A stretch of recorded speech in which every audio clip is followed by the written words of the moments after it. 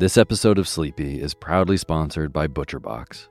If you've listened to Sleepy for a while, you know that I love good food, eating well, and treating my body right so that I can take on my days. Well, ButcherBox helps you do exactly that. They deliver super high quality, 100% grass-fed beef, free-range organic chicken, crate-free pork, and wild-caught seafood right to your door. It's humanely raised, no antibiotics or added hormones. They have a huge variety to choose from. They are excellent deals. They've got recipes and guides and tips included, and there's free shipping, always. Eating well is a huge factor in getting a good night's sleep, as is sometimes saving the trip to the grocery store and taking some stress out of your daily schedule. I have been loving these deliveries for those reasons. Been cooking up their steak tips with eggs in the morning with butter and scallions and soy sauce, and I also made a delicious brine chicken roast with lemon parsley gravy. So good. The prices for this kind of quality and convenience is really impressive. ButcherBox has made me very happy. So sign up at butcherbox.com/sleepy and get our special deal. ButcherBox is offering our listeners a free for a year offer, plus an additional $20 off. Choose salmon, chicken breast, or steak tips free in every order for a year.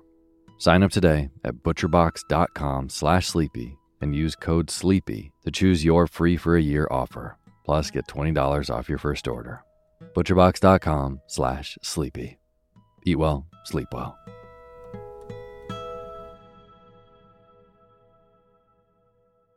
What does motion sound like? With Kizikans free shoes, it sounds a little something like this.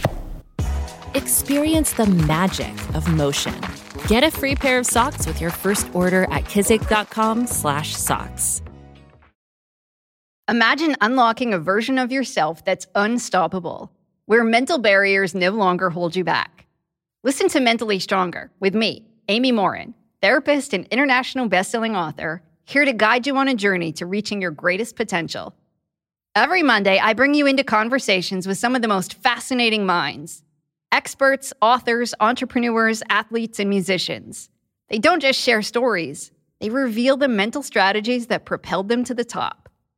But here's the real magic. At the end of each episode, I break down their wisdom into practical, therapist-approved advice. In my solo episodes, I dive deep into the techniques that build mental strength. It's like having your own personal therapy session as you discover how to turn these insights into steps you can take right now. This podcast isn't just for those facing mental health challenges. It's for anyone who wants to push their limits, achieve peak performance, and truly thrive. Are you ready to unlock your full potential? Then it's time to become mentally stronger. Subscribe to Mentally Stronger with therapist Amy Morin, available wherever you love to listen to podcasts. Hey, my name's Otis Gray, and you're listening to Sleepy.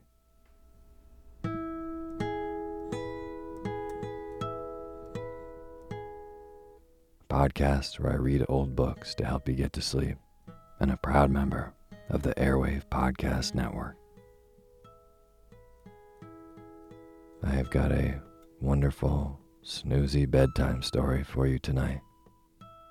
But before we get to tonight's reading, I just want to thank all of our patrons on patreon.com. Francis Siemens, Josh Philmalter, Tara Merkel, and Jay Denias. Thank you all so much for being a part of making this show. And for those of you who don't know, all the names that I just read are new patrons on patreon.com, which is a really great site where you can go on and support creators and the work that they make. So, if you like the Sleepy podcast and maybe it's helped you get a better night's sleep, consider going to patreon.com and donating even $1 a month. It goes a long way. $5 a month with the Sleepy podcast gets you access to a special Patreon poetry feed where I send you poetry readings twice a month just for donating. So, if you want to be a part of making this show and helping people sleep and you want to have your name read in the opening credits of the next show, then go to patreon.com/sleepyradio. Thank you. And as always, the music that you're hearing is by my good friend James Lepkowski, and the cover art for Sleepy is by Gracie Kanan. A lot of times I just like going into the library and wandering around to see what books kind of speak to me. That's a weird way to put that, but the ones that seem appropriate for maybe the season or things that I've been thinking about. And I just kind of wander through the aisles and check the copyright dates to make sure that they're in the public domain. And tonight is one of those books that I saw and just felt like something that I should read. It wasn't one of the recommendations that was in one of the reviews on Apple Podcasts, but it just has this beautiful old 60s cover with a picture of a boy and an old man smoking a pipe and then a boat out in the ocean. Looks like they're fishing.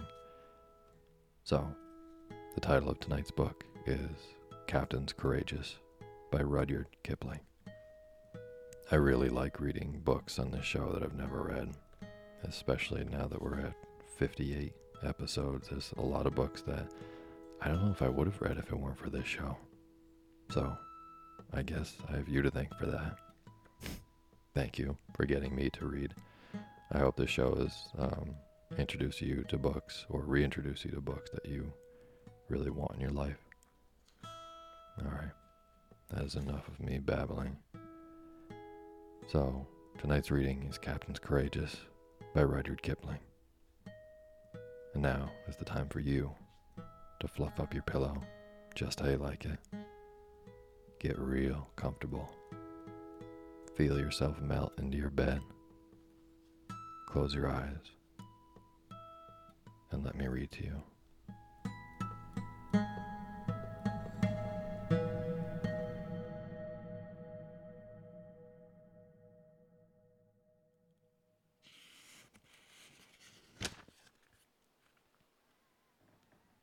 Chapter 1. The weathered door of the smoking room had been left open to the North Atlantic fog as the big liner rolled and lifted, whistling to warn the fishing fleet. "That Shane boy is the biggest nuisance aboard," said a man in a frieze overcoat, shutting the door with a bang. "He isn't wanted here. He's too fresh." A white-haired German reached for a sandwich and grunted between bites. "I know their breed. America is full of that kind. I tell you should import rope's ends free under your tariff." "Pshaw.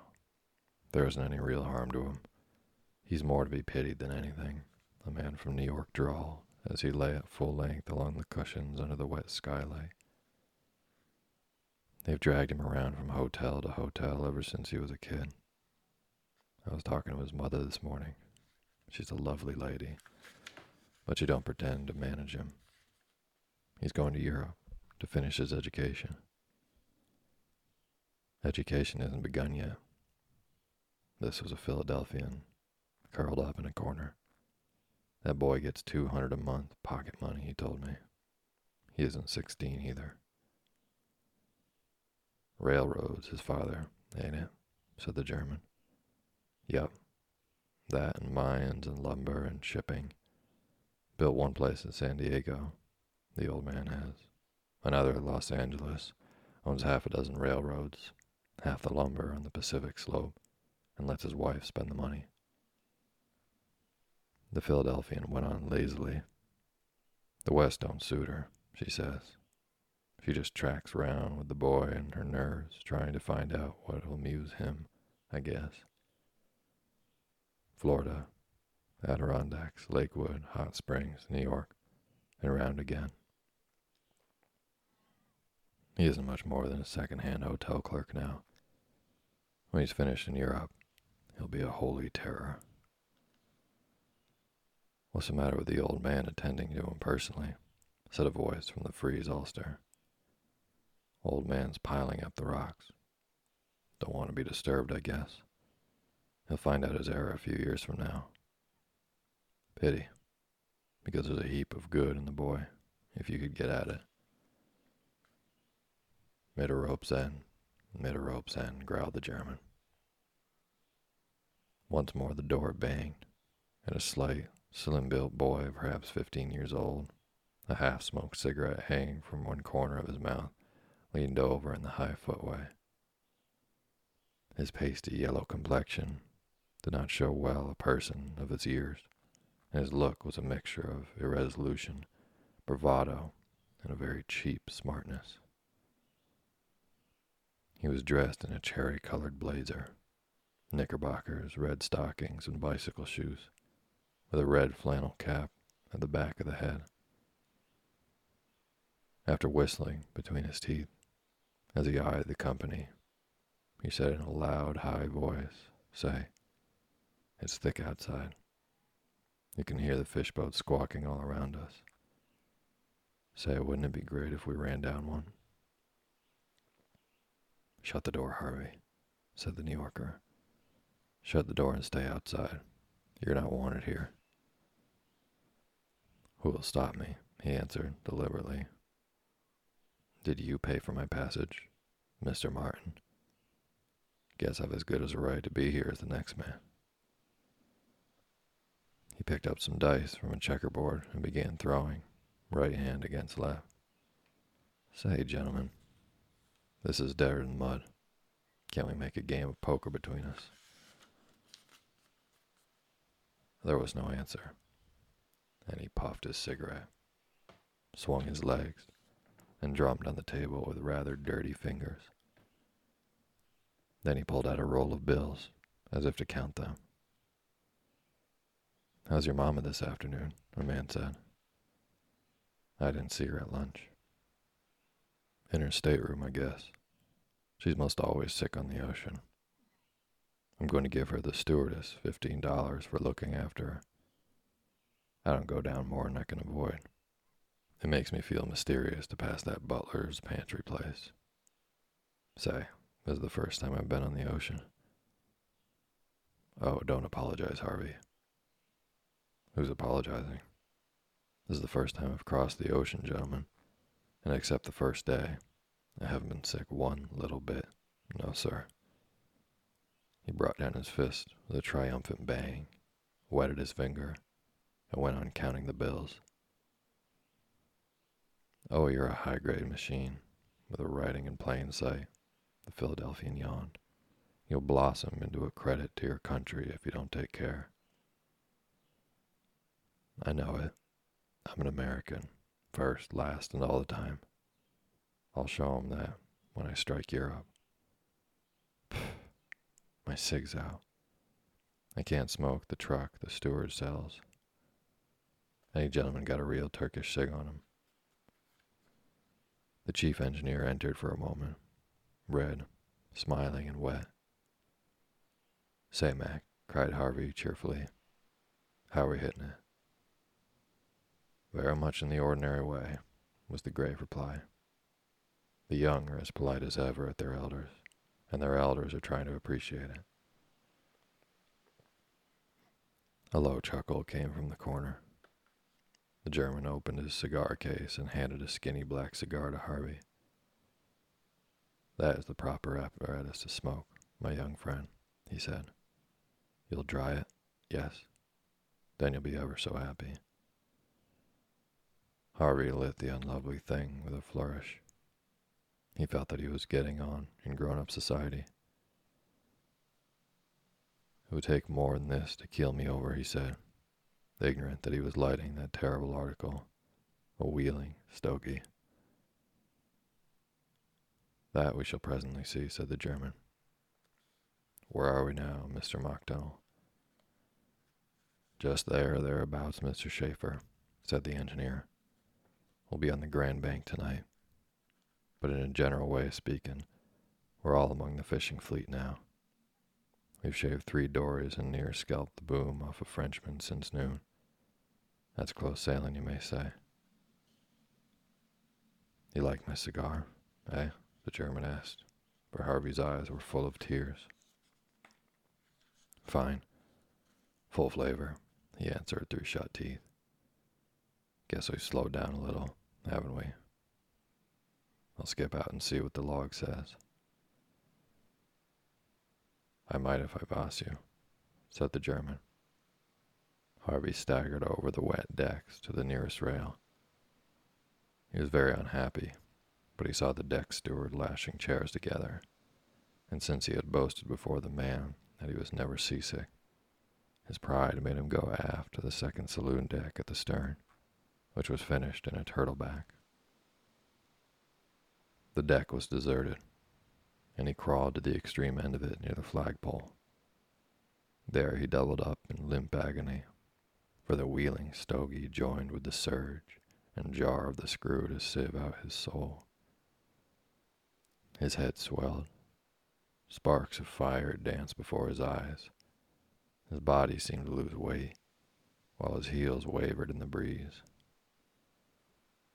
He was fainting from seasickness, and a roll of the ship tilted him over the rail onto the smooth lip of the turtleback. Then a low, gray mother wave swung out of the fog, tucked Harvey under one arm, so to speak, and pulled him off and away to leeward. The great green closed over him and went quietly to sleep. He was roused by the sound of a dinner horn, such as they used to blow at a summer school he had once attended in the Adirondacks. Slowly he remembered that he was Harvey Cheyne, drowned and dead in mid-ocean, but was too weak to fit things together. A new smell filled his nostrils. Wet and clammy chills ran down his back, and he was helplessly full of salt water. When he opened his eyes, he perceived that he was still on top of the sea, for it was running round him in silver-colored hills, and he was lying on a pile of half-dead fish, looking at a broad human back cloth in a blue jersey.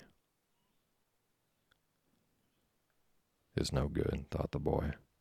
"I'm dead, sure enough, and this thing is in charge." He groaned, and the figure turned his head, showing a pair of little gold rings half hidden in curly black hair. "Aha, you feel some pretty well now," it said. "Lie still so, we trim better."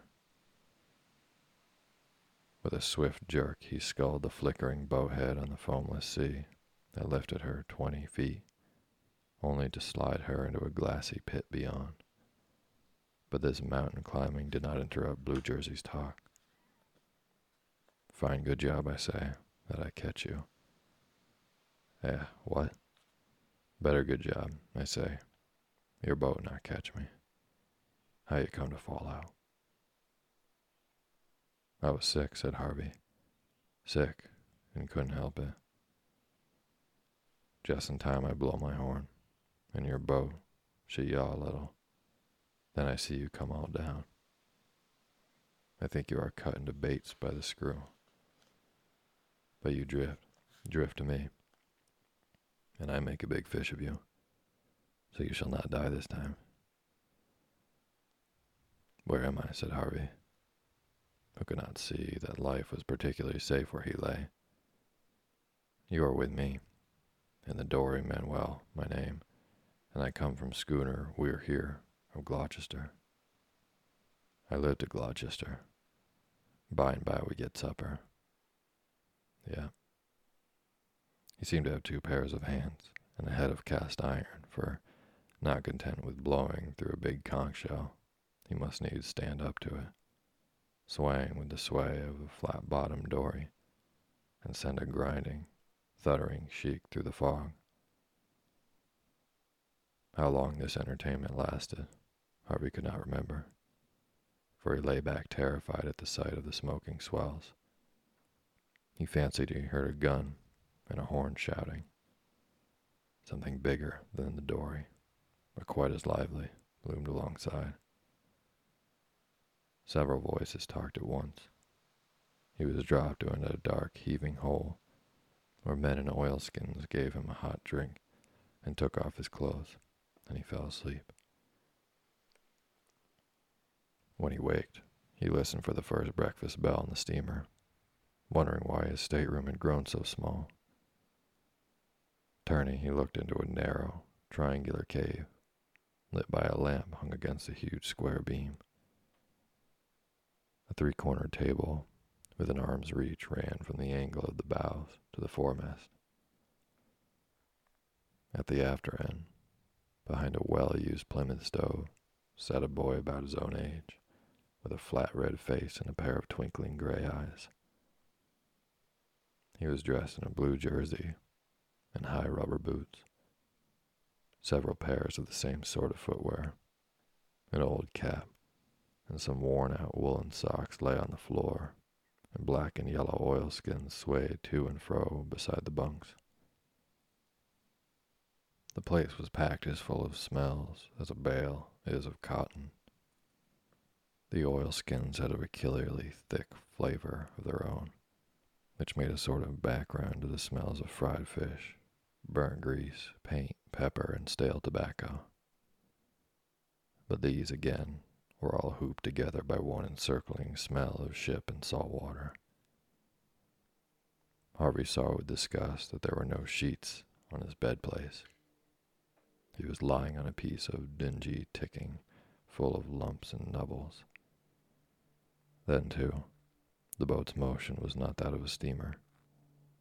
She was neither sliding nor rolling, but rather wriggling herself about in a silly, aimless way, like a colt at the end of a halter.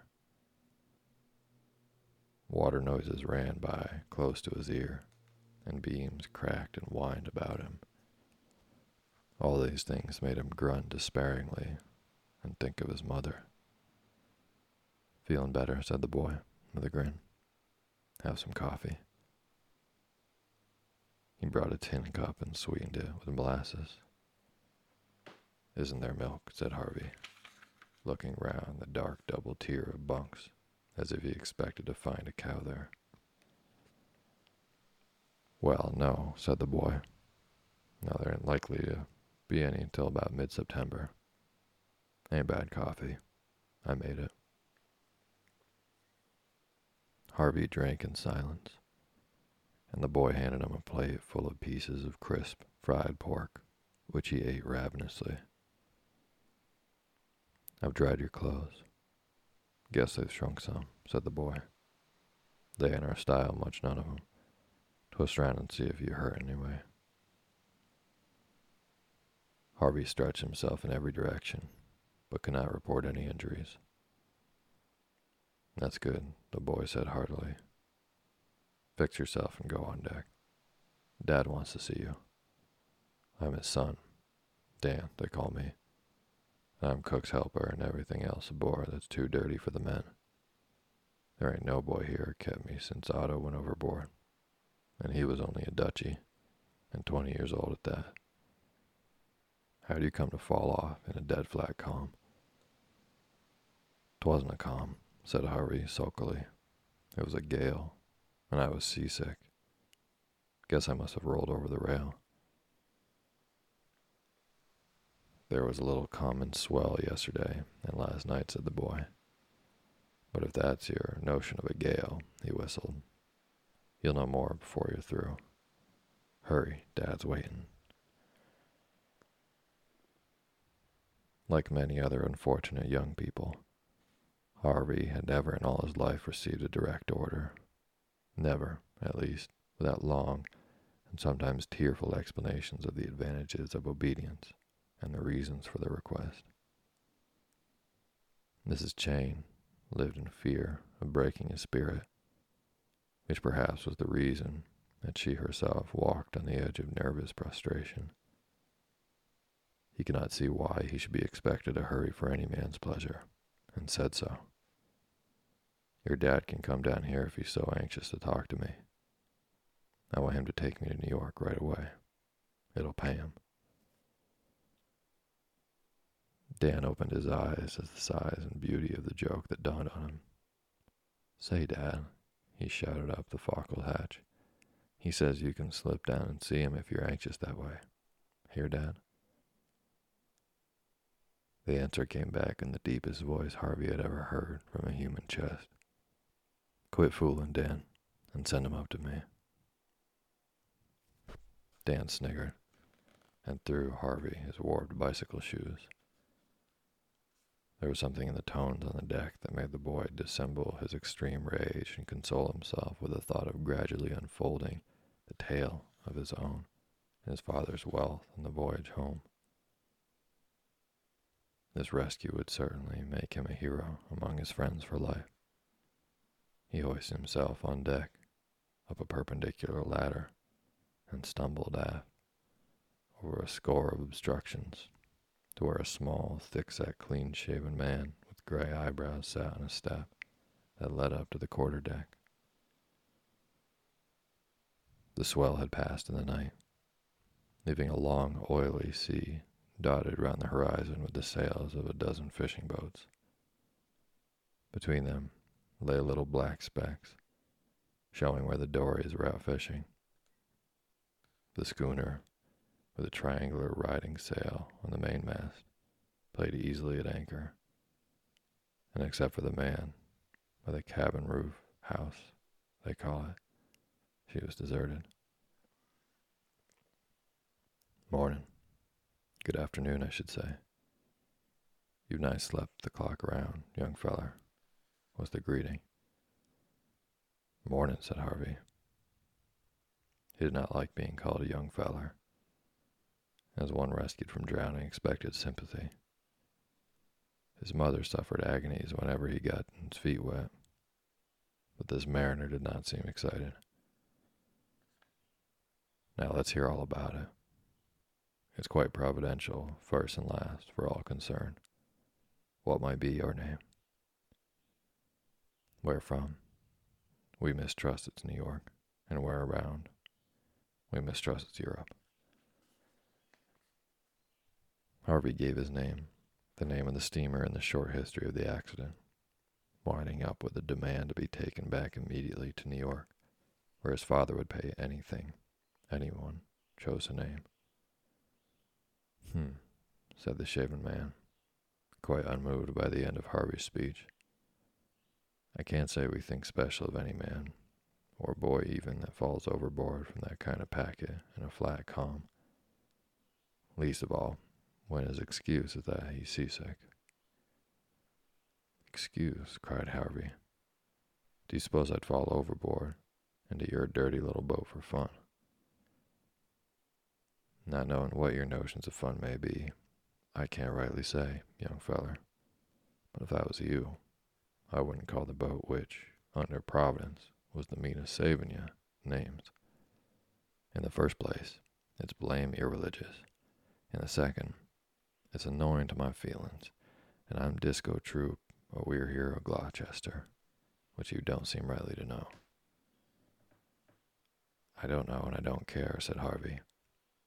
I'm grateful enough for being saved and all that, of course, but I want you to understand that the sooner you take me back to New York, the better it'll pay you. Meanin' how? Troop raised one shaggy eyebrow over a suspiciously mild blue eye. Dollars and cents, said Harvey, delighted to think that he was making an impression. Cold dollars and cents. He thrust a hand into a pocket and threw out his stomach a little, which was his way of being grand. You've done the best day's work you ever did in your life when you pulled me in. I'm all the son Harvey Chain has.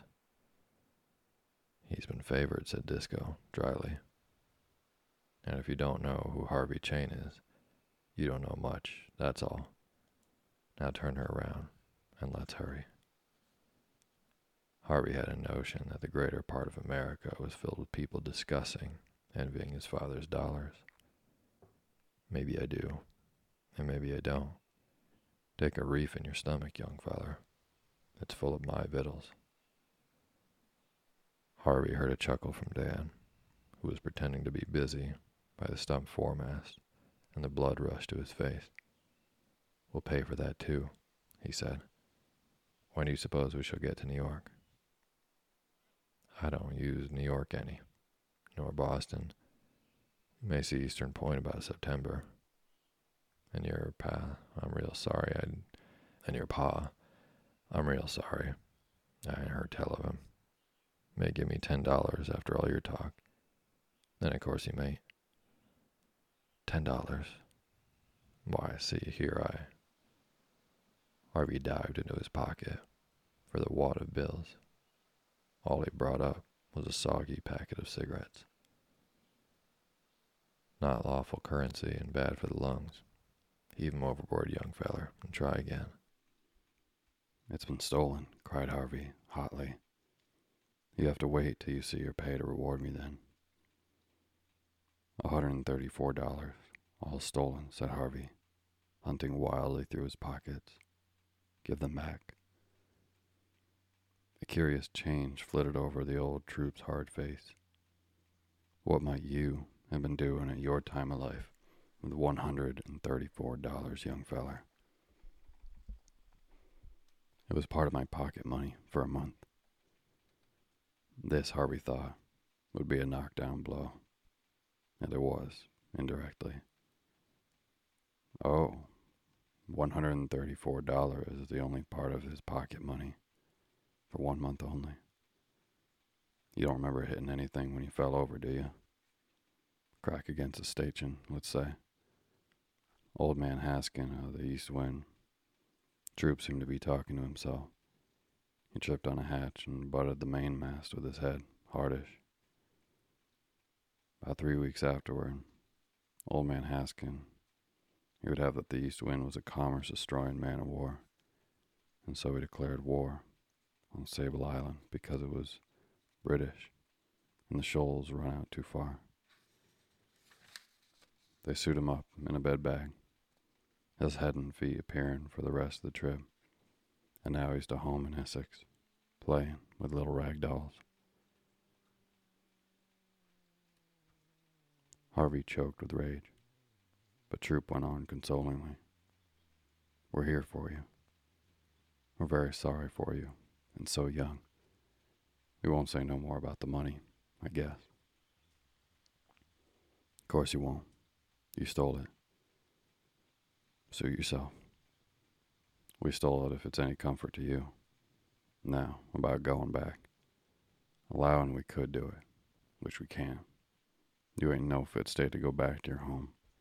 And we've just come onto the banks, working for our bread. We don't see the $100 a month, let alone pocket money. And with good luck, we'll be ashore again somewheres about the first weeks of September. But it's May now, and I can't stay here doing nothing just because you want to fish. I can't, I tell you. Right and jest. Jest and right. No one asks you to do nothing. There's a heap as you can do. For Otto, he went overboard on the Have. I mistrust he lost his grip in a gale we found there. Anyways, he never came back to deny it. You've turned up. Plain, dumb, plumb providential for all concerned. I mistrust, though. There's rather few things you can do. Ain't that so? I can make it lively for you in your crowd when we get ashore, said Harvey, with a vicious nod, murmuring vague threats about piracy, at which Troop almost, not quite, smiled. Except talk. I forgot that. You ain't asked to talk more than you've had a mind to aboard that we're here. Keep your eyes open, and help Dan to do as he's bid us such like, and I'll give you ain't worth it, but I'll give 10.5 a month. Say 35 at the end of the trip. A little work will ease up your head, and you can tell us all about your dad, and your ma, and your money afterward.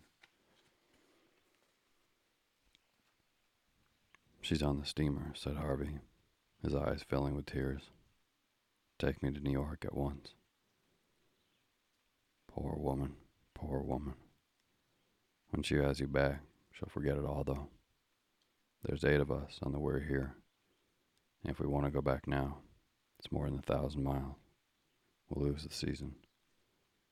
The men, they wouldn't have it. Allowing I was agreeable. But my father would make it all right. He'd try. I don't doubt he'd try, said Troop.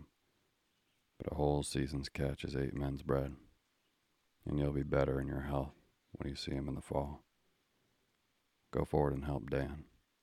It's 10.5 a month, as I said. And of course, all fun, same as the rest of us.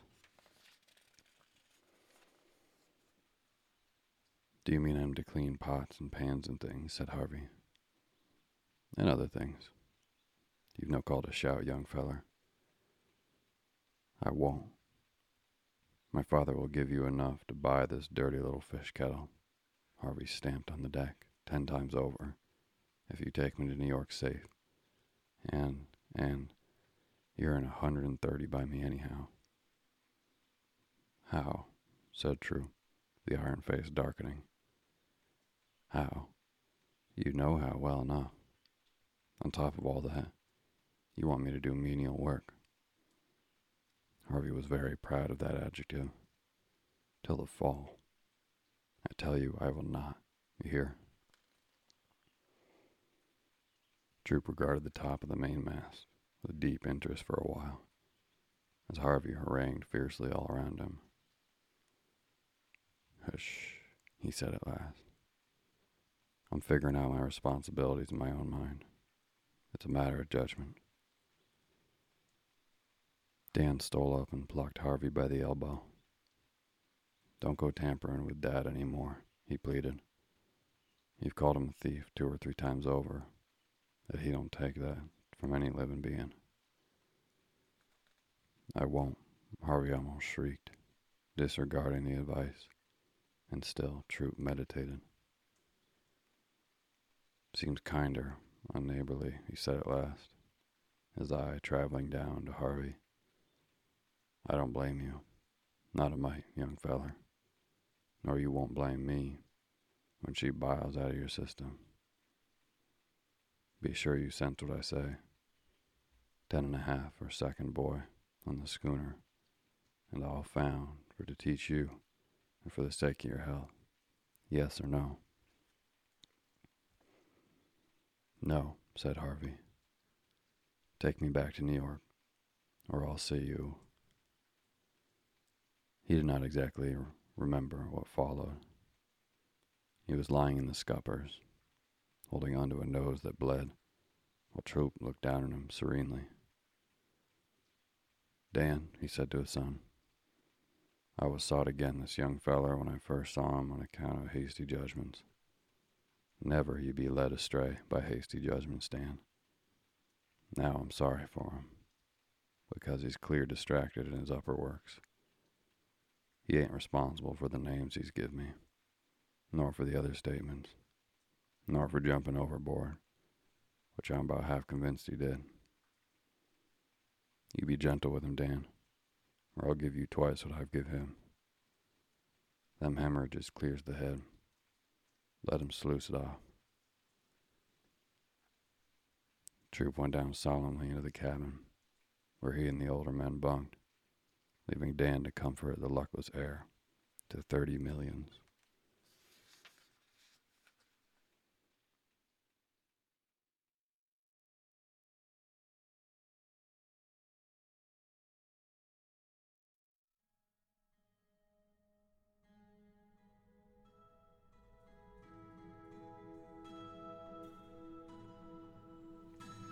Thank you for listening to Sleepy.